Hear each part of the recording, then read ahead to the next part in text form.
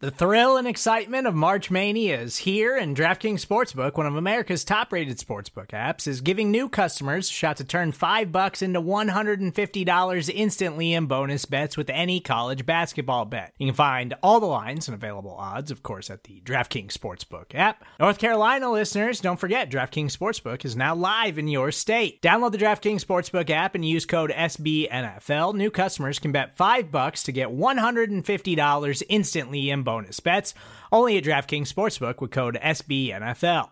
The crown is yours. Gambling problem? Call 1-800-GAMBLER, or in West Virginia, visit www.1800gambler.net. In New York, call 877-8-HOPE-NY or text HOPE-NY. In Connecticut, help is available for problem gambling. Call 888-789-7777 or visit ccpg.org. Please play responsibly on behalf of Boot Hill Casino and Resort. 21 plus, age varies by jurisdiction. Void in Ontario. Bonus bets expire 168 hours after issuance. See dkng.com/bball for eligibility, deposit restrictions, terms, and responsible gaming resources.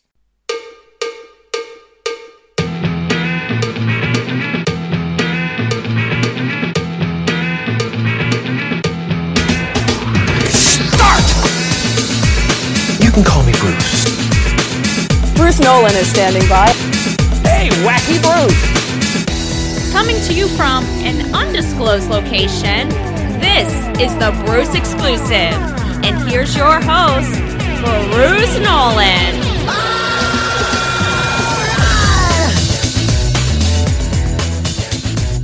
Ladies and gentlemen, boys and girls, children of all ages, welcome to another edition of the Bruce Exclusive, a Buffalo Rumblings podcast. I'm your host, Bruce Nolan. You can find me on Twitter and Instagram at Bruce Exclusive. Welcome back.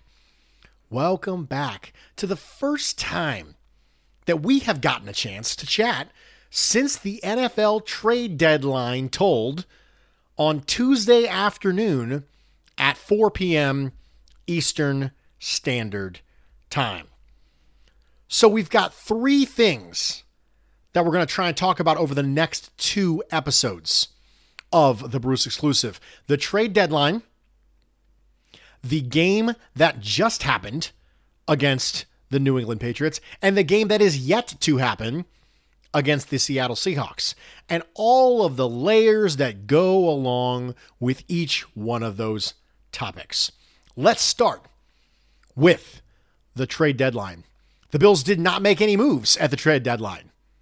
Okay, that's it. We're moving on. No, just kidding. Because as we talked about last week, there are two sections of criticism. If you think about it like a flow chart, we must first ascertain whether or not the team was able to do something. Could they have done something?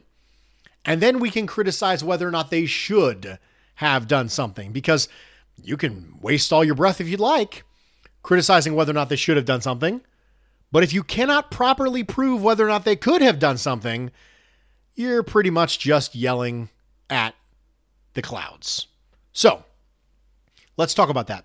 There were two specific areas of need that Bills Mafia at large were potentially hoping to see addressed at the trade deadline. The first one being one-tech defensive tackle. Dalvin Tomlinson was a hot name out there, and we were hoping maybe GM Brandon Beane would be able to swing a trade for someone like that. 0 defensive tackles were traded at the deadline. Fun little story. I guess not really a story, more of a fact. Factoid, perhaps, because it's so small. Of the NFL players who decided to opt out of the 2020 season, defensive tackle Star Lotulelei for the Buffalo Bills being one of them, almost half of them were defensive tackles. That is a fun factoid. And because of that, there's a supply and a demand issue in the NFL right now. So I'm not shocked that none of them were able to be moved at the trade deadline. There's simply not a surplus of that position in the NFL to the point where teams feel comfortable getting rid of them. So not one of them was traded. So because not one of them was traded, I cannot, in good conscience, criticize Brandon Beane for a trade that I'm not entirely sure he could have made. Yes, I can yell into the ether and just say, do something. But we've already talked about that. Do what? Criticism has to have a plan. You have to have a specific thing that you are criticizing. And criticizing inaction is tricky because you have to be able to prove that action could have been taken. So let's move to a different position. One that I do feel like a reasonable criticism can be made. And that is cornerback. Now, you might be shocked. Bruce is talking about corners. I can't possibly imagine it. I've been pounding this drum for those of you who've been listening to this show for a long time. And for those of you who used to listen to the last show I was on before the Bruce Exclusive was a thing, you guys know that I have been pounding the table for more cornerback depth on this team for a long time. I wasn't a fan of us going into last year with Kevin Johnson and Levi Wallace. It held up okay. This particular offseason, at 54, I was screaming, get Christian Fulton, for the love of all that is holy and sacred, get Christian Fulton. And they didn't do it. If you couldn't give me that, then at least give me Jeremy Chinn. And no. So, you might be shocked that I have decided to harp on the cornerback position. However, Desmond King got traded for a 6th round pick.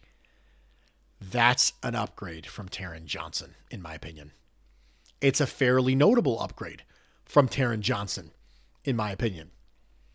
And now that we know that a trade happened for a 6th round, you say, okay, well, they traded him to the Titans. The Titans and the Bills probably have at least close to the same draft pick. Would I, if I were the Buffalo Bills GM, would I have traded a 6th round pick for him? Yes. Would I have traded a 5th round pick for him? Yes. So I think there's a criticism that can be made there.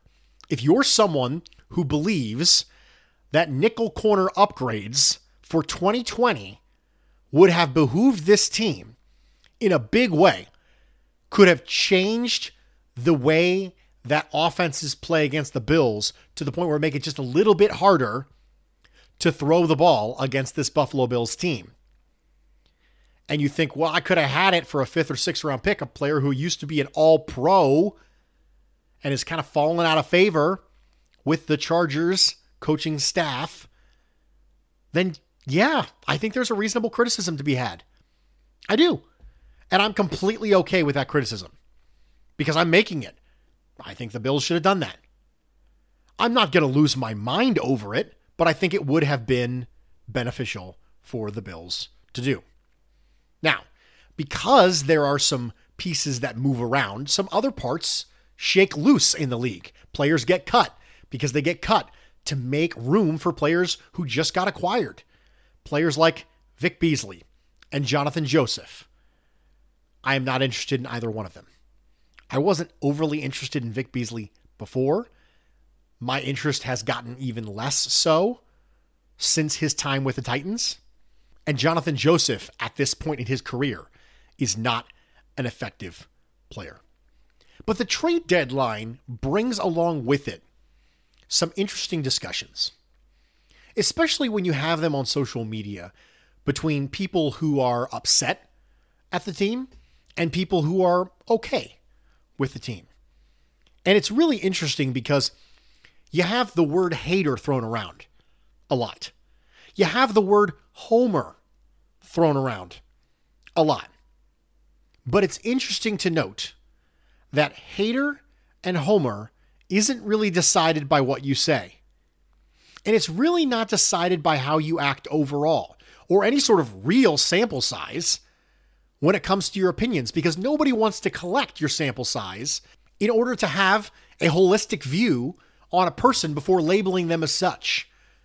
Instead, you get labeled off one tweet or one post or one comment or potentially one podcast. And really what it boils down to is hater versus homer is determined by the mob. The mob determines if you are a hater or a homer. What the mob wants is what the mob wants. And if you are counter to what the mob wants, you will be branded as such. A hater or a homer. I've told this story before.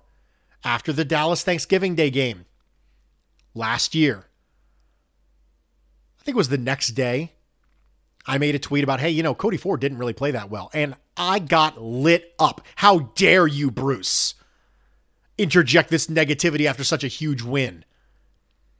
The mob has determined that you are not allowed to say anything negative. And when the mob is upset that Brandon Beane didn't make a trade, the mob has now determined that you can't inject any sort of reasonable nuance into the discussion. You can't say things like I say on this podcast. You can't say things like, okay, well, are we entirely sure that he even could have made a move? I don't care. Do or do not. There is no try. Let's put a Yoda gif in there. Well, that's not a fair judgment. They don't care about being fair. That's why they're the mob. So if anybody out there is struggling or suffering through any of that stuff, they're annoyed at getting branded, I want to offer you a piece of encouragement that you are probably not a hater and you're probably not a homer. You are being branded as such because the mob has determined that you are such. And really, the amount of positivity you have about things like the trade deadline is based primarily on your predisposition. Predispositions determine positivities. So if you are predisposed to the fact that Brandon Beane is a bad GM and this team will never succeed with him as the GM, then I'm pretty confident you are going to view this scenario in the same light. If you are predisposed that every single thing that Brandon Beane has ever done and the Buffalo Bills have ever done is great, then you're probably going to be predisposed toward a great amount of positivity. But whether you have a lot of it or none of it is usually not based on the event itself. It's based on the predisposition. So, as we examine ourselves at moments like the trade deadline, it is imperative that we look inside and say, what is my predisposition? And is it affecting me now? Is it drawing me into an overtly positive or unrealistically negative place that it shouldn't be dragging me into? Am I being polluted by my predisposition towards certain levels of positivity? You love the alliteration, don't you? I love the alliteration. I am preaching about the pollution of predisposition that determines positivity. And in process, I am checking my mic's pop filter. The Bills did do certain things at the trade deadline, though. They weren't related to trades. They ended up signing Darren Lee, which we had previously discussed on this podcast and will not go back into again. But they also signed previous Carolina Panther cornerback Daryl Worley.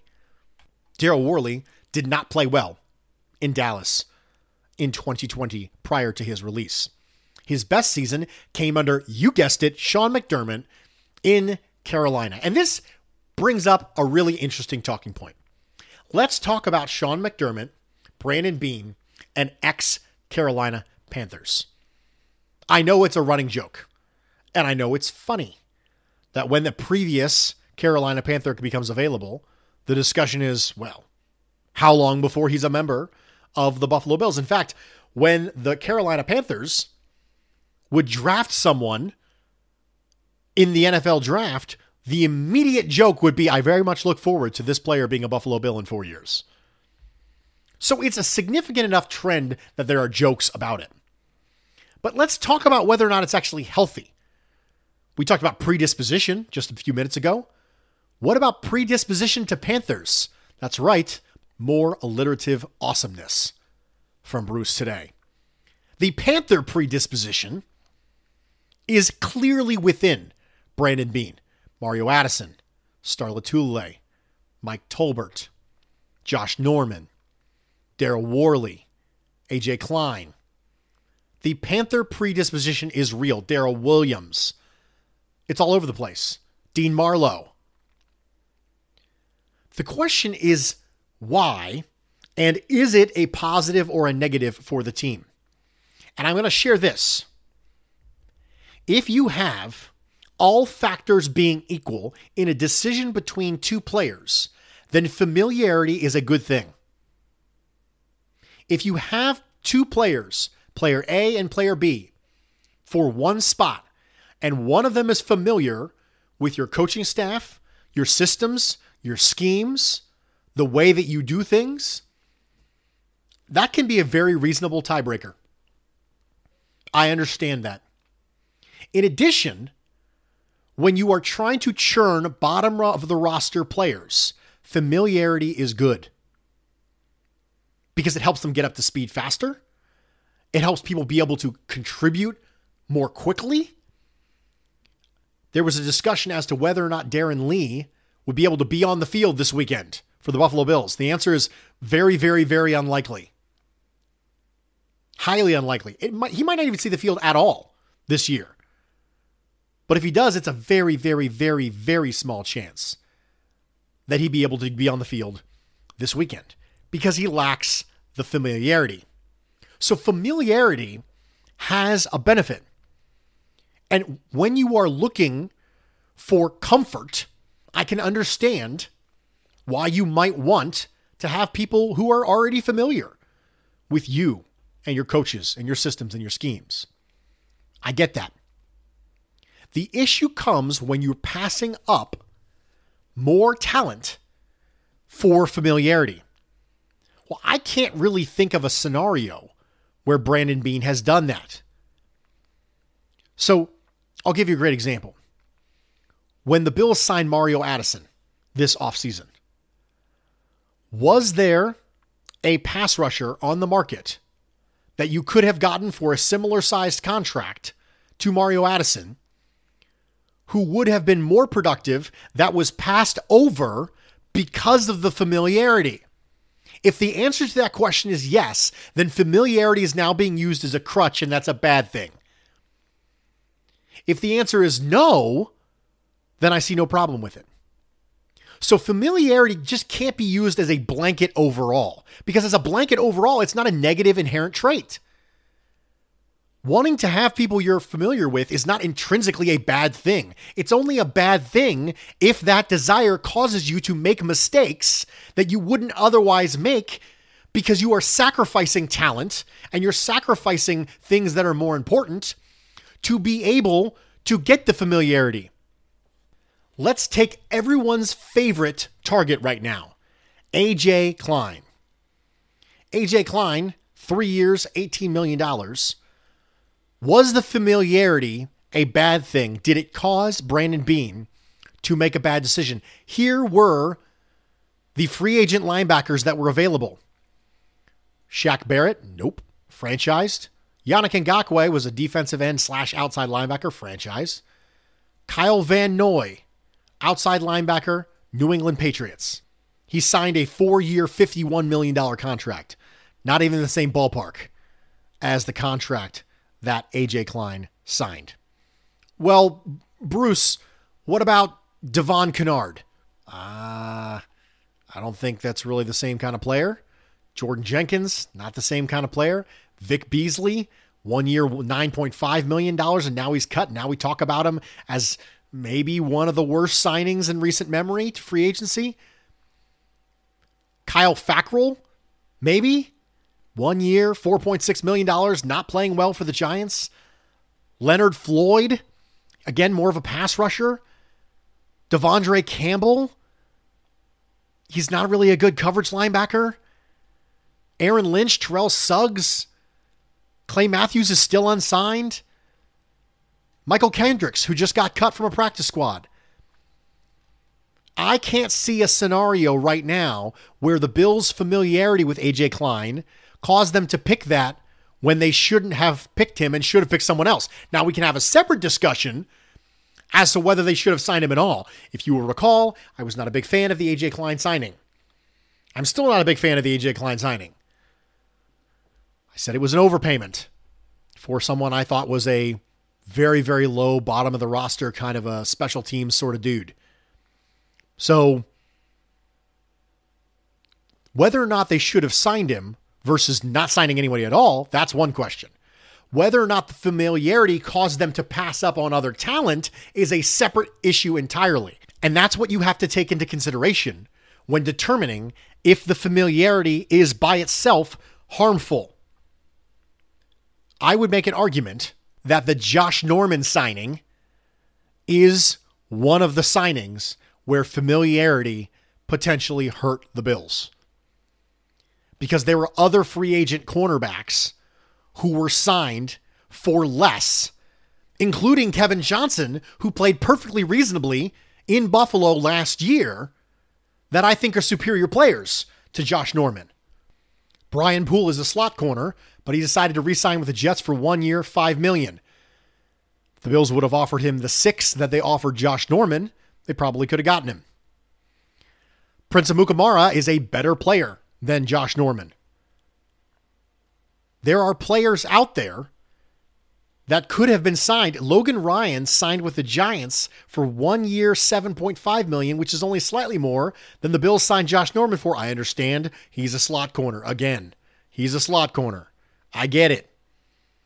But cornerback depth potentially could have been had more cost efficiently, but familiarity was used instead. I'm okay with the criticism. But again, individual decisions deserve to be criticized individually. These gigantic, broad, sweeping brushstrokes that come along with our views on things are very, very often flawed. Individual decisions deserve to be handled individually. It uses the globalized statements that counselors will tell you never to use in your marriage because they're escalator words. I'll give you a great example. There is a big difference between, honey, I thought you said you were going to empty the dishwasher, and how come you never ever empty the dishwasher? Those are not the same statements. One of them went global with the language. One of them remained situational with the language, and as such, can be tackled more easily. So if you think that Brandon Beane is someone who always or never does things, you're probably not right. That's one of the tip-offs when you're reading a multiple choice question or a true-false question to know that that's probably not the answer is when you see things like always and never, because even people who write tests know that those things are extreme and that oftentimes the truth lies somewhere in the middle, but that would require a level of nuanced thinking that we don't like because we just want to yell. So, are there occasions where potentially Brandon Beane's desire for familiarity has caused him to make a decision that wouldn't have been as good as the decision he would have made if he would have taken familiarity out of the equation? Yes. I'm sure there probably are. I feel very confident. And when those decisions happen, we should evaluate those decisions and be critical of them when they occur. But broad sweeping brushstrokes, always does this, never does this. That's not the way that's going to be helpful in our thinking. Because then we're going to swing all the way left and swing all the way right. And the emotional roller coaster is going to get us all sick. Sometimes comfort is good. And when that happens, great. If I have a bottom of the roster player and I want to try and upgrade the bottom of the roster and I have two players who are close in skill level and one of them's familiar with the scheme and the other one's not, that's a great tiebreaker. Bring them in. You should. We'll be able to know quicker whether or not this person can offer this team any value. Because we don't have to go through, well, we can't really judge the person because they just got here and they don't know the system yet. We don't have to judge that. We can get to the answer quickly. We can fail or succeed at that position slot faster or slower based on whether or not the team brings in someone who has familiarity or doesn't. And in that case, it's a good thing. But sometimes we have to make sure it's not weighted too much. And when decisions like that occur, we should be critical of them.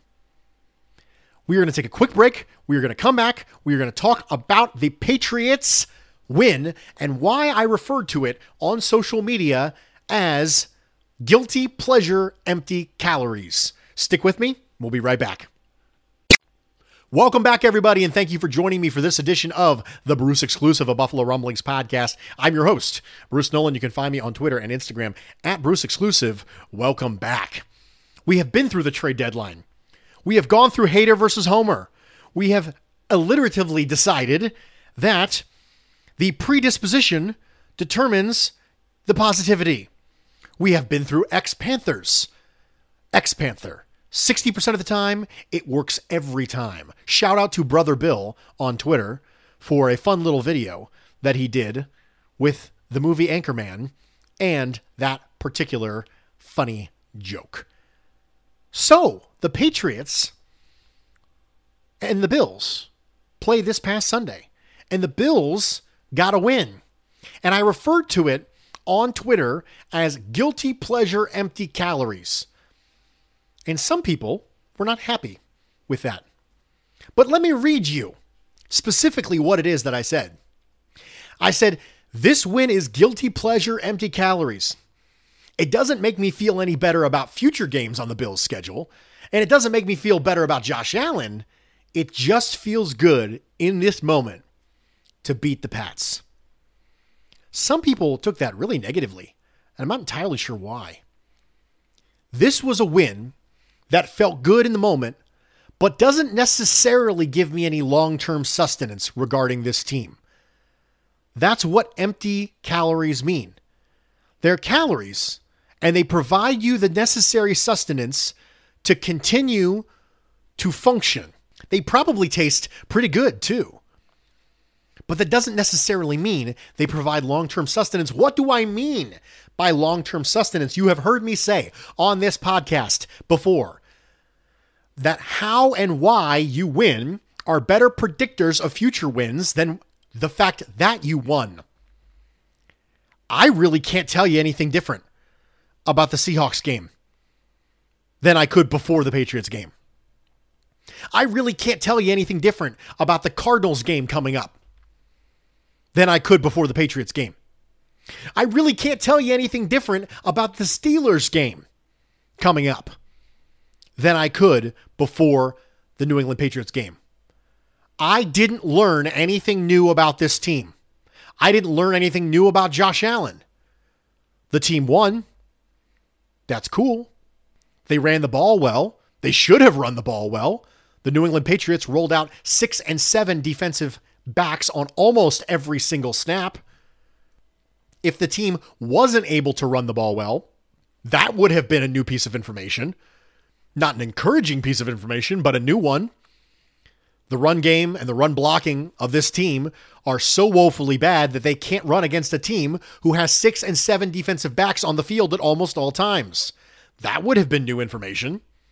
But I didn't really acquire any sort of new information about this team. And that's what I mean when I say empty calories.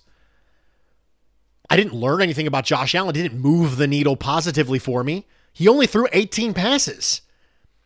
The impact of Josh Allen on this game was not overly significant. It was a very, very even game. Well, Bruce, the Patriots were beat up. We should have smashed them. Well, the Bills were really beat up too. Well, the Patriots were more beat up. Okay, debatable, sure. They still have one of the greatest coaches and defensive game planners in the history of football. A great offensive line and a good running game. And the weather was lousy. I'm happy to get a win. I'm not one of those guys who is ever going to tell you a win is a win. I don't care how we got it. You're never going to hear me say, well, a win's a win. In the playoffs, maybe that's true. Survive in advance. Because it doesn't matter. There's no points for style points. Well, there's no points for style points in the regular season either, Bruce. You're right. But you can't keep going in the regular season and keep lucking out. Your luck will fail. If you luck your way into a Super Bowl, hey, you know what? That trophy's still good. But you're never going to hear me say in the regular season, well, a win's a win. Don't care. Because I already told you a million times that how and why you win the game are more indicative and predictive of future games than the fact that you won it by itself. So if I then come back and say a win's a win, that makes me pretty much a hypocrite. And I'm not going to do that. However, I'm happy to get the win. I'm happy to win the game that the Bills should have won. It doesn't really move the needle for me on this team, but it's good to get a win. And that's what empty calories really mean. Because this was really a very even game. Both run games did well. Both defenses struggled at times. Both quarterbacks turned the ball over once and took potential points off the board. Now, the different question is, should it have been an even game? Well, Bruce, I don't even want to hear any negativity. It's a week-to-week league. It is a week-to-week league. But what do we mean when we say it's a week-to-week league? Do we mean that every single game is 50-50? Just a toss-up? Because that's the way sometimes that phrase is used. It's a week-to-week league. Do what you got to do. Hey, Bruce, the Titans lost to the Bengals. It's a week-to-week league. Well, yeah, it's a week-to-week league, but that's not what that means. It doesn't mean that, hey, any week, anything can happen. Well, yeah, any week, anything can happen. But there are still probabilities at play. There are always probabilities at play. It's not always 50-50. Good teams play bad games. Bad teams play good games. There are upsets and choke jobs that defy probability all the time. But in the end, probabilities are probabilities for a reason. It's because they come out on top more than 50% of the time. That's what makes them a probability. In this case, a majority probability. Games aren't 50-50. Yes, it's a week-to-week league. Games are not 50-50. So should the Bills have beaten the Patriots by more than that? That's the number one question. It's the $10 million question. Should the Bills have beaten the Patriots?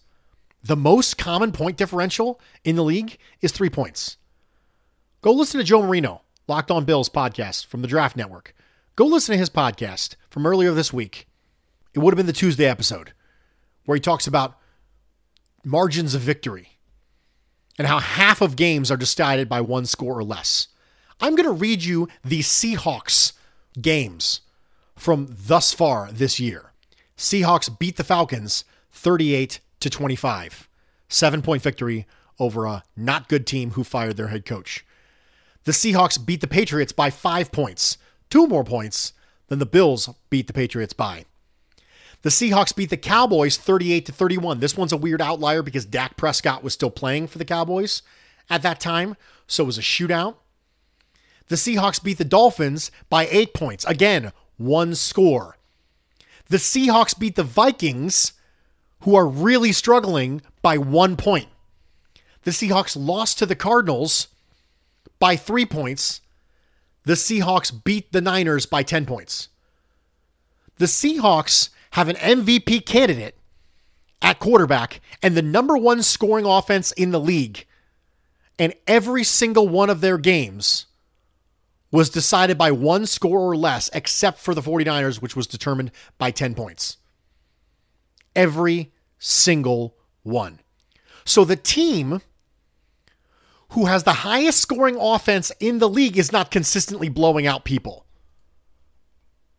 So expecting the Bills to consistently blow out people is kind of weird. Well, Bruce, you just said qualitatively how and why you win. Yes, qualitatively how and why you win. By what method did you win? I'm going to give you a great example of what I mean. The Miami Dolphins just beat the LA Rams. And if you watched that game, that was one of the weirdest games I have ever seen in my entire life. The Miami Dolphins won 28-17, special teams touchdowns, defensive touchdowns. They only had 145 total yards, 90 passing yards, and won by 11. That, my friends, is not a sustainable method of victory. That's what I mean when I say how and why you win are more predictive of future victories than the fact that you won. That Miami Dolphins victory tells me nothing about whether or not the Dolphins could beat the Rams 9 times out of 10, or whether or not the Dolphins have a shot at the AFC East title. I didn't learn anything from that game. That's such a fluky game based on things that are unsustainable that I can't look at that as a Dolphins fan and go, yep, feel good about the future based on the past. That's what I mean when I say qualitatively. And qualitatively, what I see about this Bills-Patriots game is that the game plan was pretty clear. 18 pass attempts that came out of Josh Allen's fingers. Now, more pass attempts were called. Occasionally he would check to something else or he would run with it.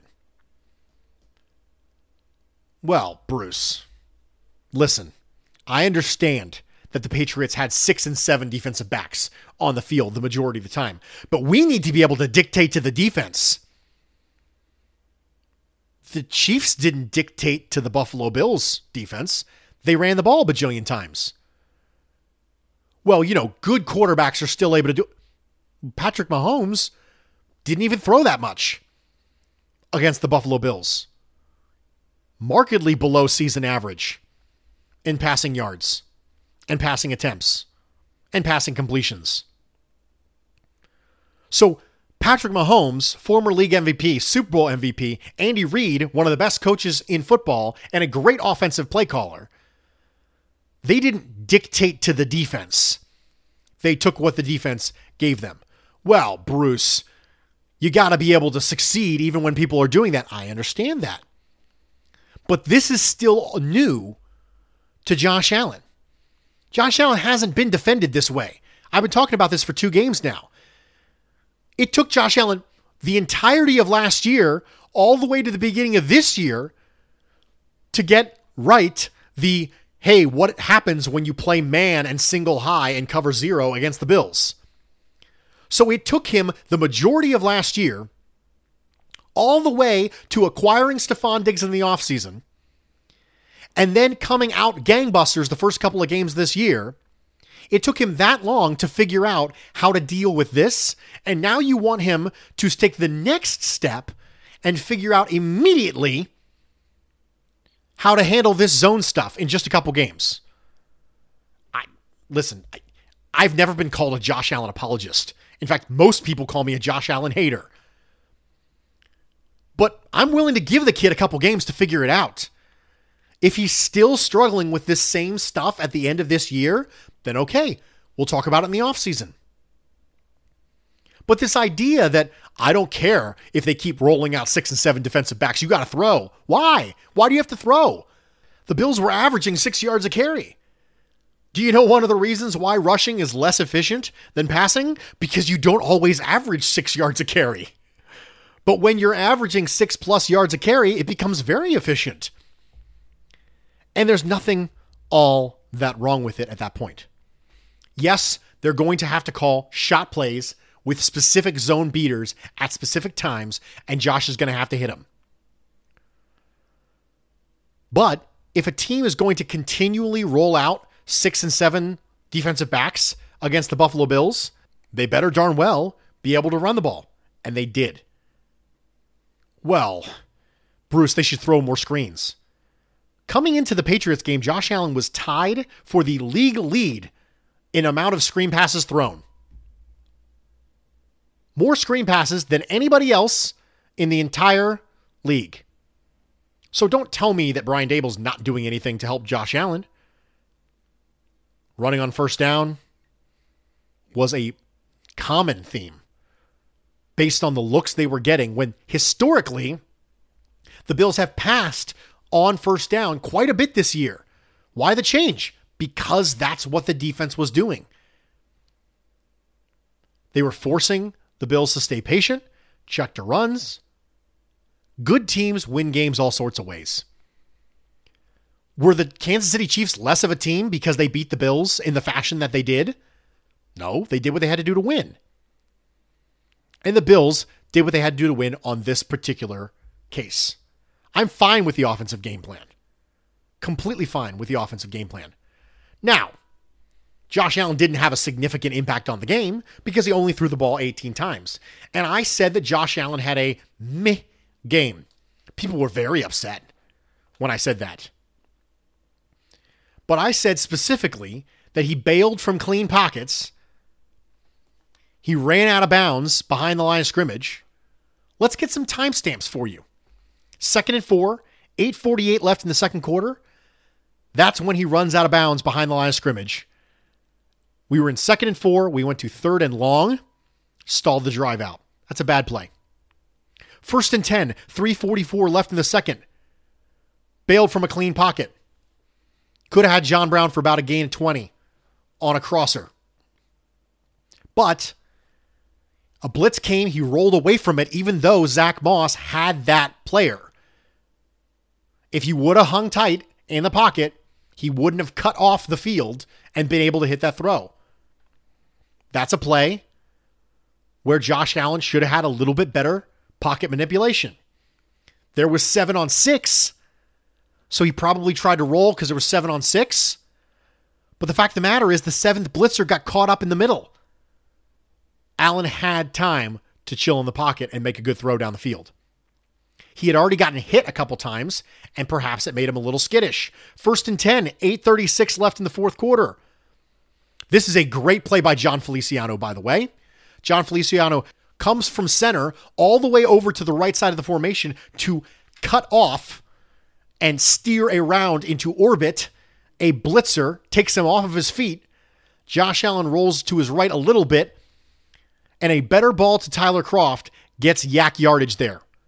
But he puts the ball in the dirt. Tyler Kroft was able to get it, kind of crawl his way on the Army ground to the first down. Not a great play from Josh Allen, a great play from John Feliciano. 3rd and 5, 4:38 left in the fourth quarter. Bailed from a clean pocket, overreacted to pop pressure, and instead of sliding up in the pocket, he cut off half the field and made it so his only real play was to Gabriel Davis, who then dropped it. So he ended up making a great play, Josh Allen did, to make that throw, but there could have been other plays available had he not bailed from a pocket, and then Gabriel Davis exacerbated the issue by dropping it. So it was like bad, good, bad. It was a good sandwich on bad bread. That's what that play was. Well, Bruce, you're just being nitpicky. You're picking out 4 plays. Again, he only had 18 throws. So if those are 4 that I have mentioned out of 18 throws, it's not a great ratio. So it was a meh game for me. I do not think, after further review, that the interception was Josh Allen's fault. I really don't. Based on the body language of Stephon Diggs, based on the rhythm that Josh Allen was throwing it in, I don't think it was a bad throw by Josh Allen. I think Stephon Diggs was in the wrong spot. So I'm not going to discredit him for that interception because that would be unfair because the probable evidence indicates it was very likely a miscommunication. I went back and I watched it a bunch of times. That's what it looks like to me. So I'm not going to harp on him for that. In case you were wondering where that was. It wouldn't be fair. It's not fair to criticize Josh Allen for something that appears probable is not his fault. In addition, I'm really glad he was able to use his legs and pick up some valuable first downs. In addition, there were great checks at the line of scrimmage. Josh Allen's a smart quarterback, ladies and gentlemen. He's a smart quarterback. Josh Allen did not implode versus the Patriots the way he has in the past and throw some horrible duck up into triple coverage and get it picked. We did not see hero ball Josh. So that's the positive side of this. Was it a meh game overall from him? Yes, I too believe it was. It was a meh game. I had good, I had bad. There were 2 sides to the coin, just like there usually is. They were for me. It didn't move the needle overall for me. I didn't walk away feeling that I was closer to being Josh Allen is the guy. And I didn't walk away feeling I was closer to being like Josh Allen's not the guy. I just feel like I didn't really learn a lot about Josh Allen in that space. But we continue to learn more about AJ Klein. Folks, I understand that you're frustrated with AJ Klein. I'm frustrated with AJ Klein too. We've talked about it. I was not a fan. What we need to do is we need to have a discussion about the phrase, nobody could be worse than AJ Klein. You guys know by now, hyperbole, not really my thing. I'm a little bit too literal of a person for that. But right now, with Dodson not being available, and with Darren Lee just now getting to the team, you might be stuck with him for a little bit. In fact, you're probably stuck with him until the end of 2021 based on the contract. If you cut him next year, you get $6 million in saving, but a $4 million dead cap. If they need that $2 million, maybe. But we're probably stuck with him for a little bit. I'm not happy about it. But you have to have a plan. You can't just say, well, bench this guy. Okay, well, is the next guy better? He couldn't possibly be worse. Yes, actually, he could. He could actually be worse. AJ Klein's not the worst linebacker in the history of mankind. He's just been ineffective for the Bills. I was not an overall fan before we signed him, but unfortunately, we're probably stuck with him. Ike Boettger and Ryan Bates. That was a discussion that was had during the game because Ryan Bates came in at center when Mitch Morse left with a concussion to go into the protocol.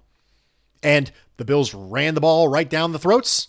And then next time up, John Feliciano was the center and Ike Boettger was the left guard. Ike Boettger was really, really bad against the New York Jets. He was better. Like a good bit better. I went back and watched all of his snaps and I watched all of Ryan Bates' snaps. Ike Boettger was a good bit better than he was against the Jets, specifically in the run game. And I get it.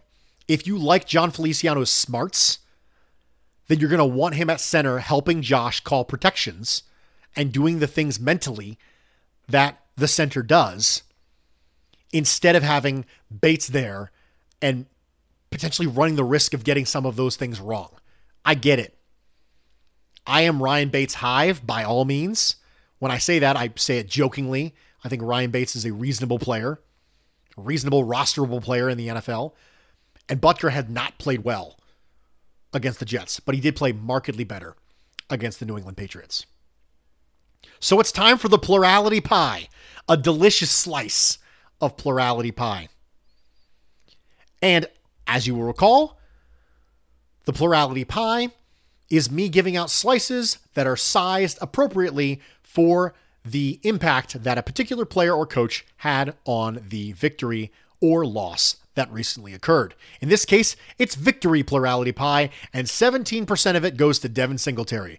In addition, 17% of it goes to Zach Moss. I was glad to see the two of them breaking tackles, finding holes, being effective against light boxes that the New England Patriots were giving them. John Feliciano also gets 17%. That edge that he brings is important.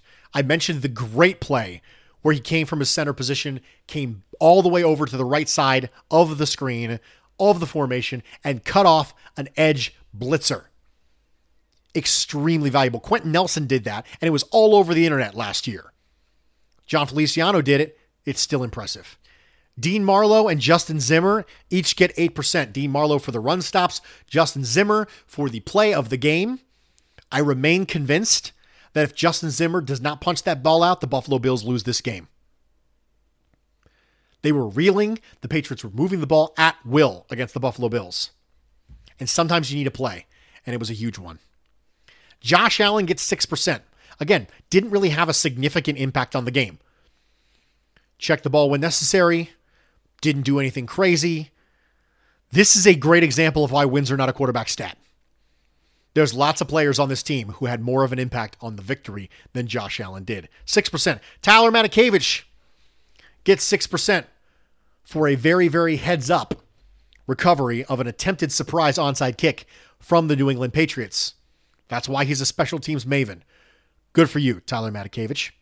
Side note, the fact that Bill Belichick was willing to do that means he was trying to steal possessions. Again, the Belichick against Josh Allen was in the same vein, not the same thing, but in the same vein as the game plan for the Bills against the Kansas City Chiefs.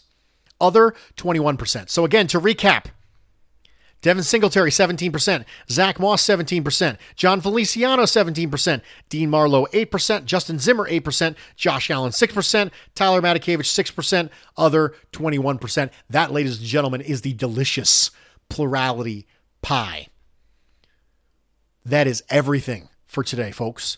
We managed to get through somehow what I wanted to talk about. And until tomorrow, I bid you adieu, saying, that's the way the cookie crumbles. I'm Bruce Nolan, Buffalo Rumblings.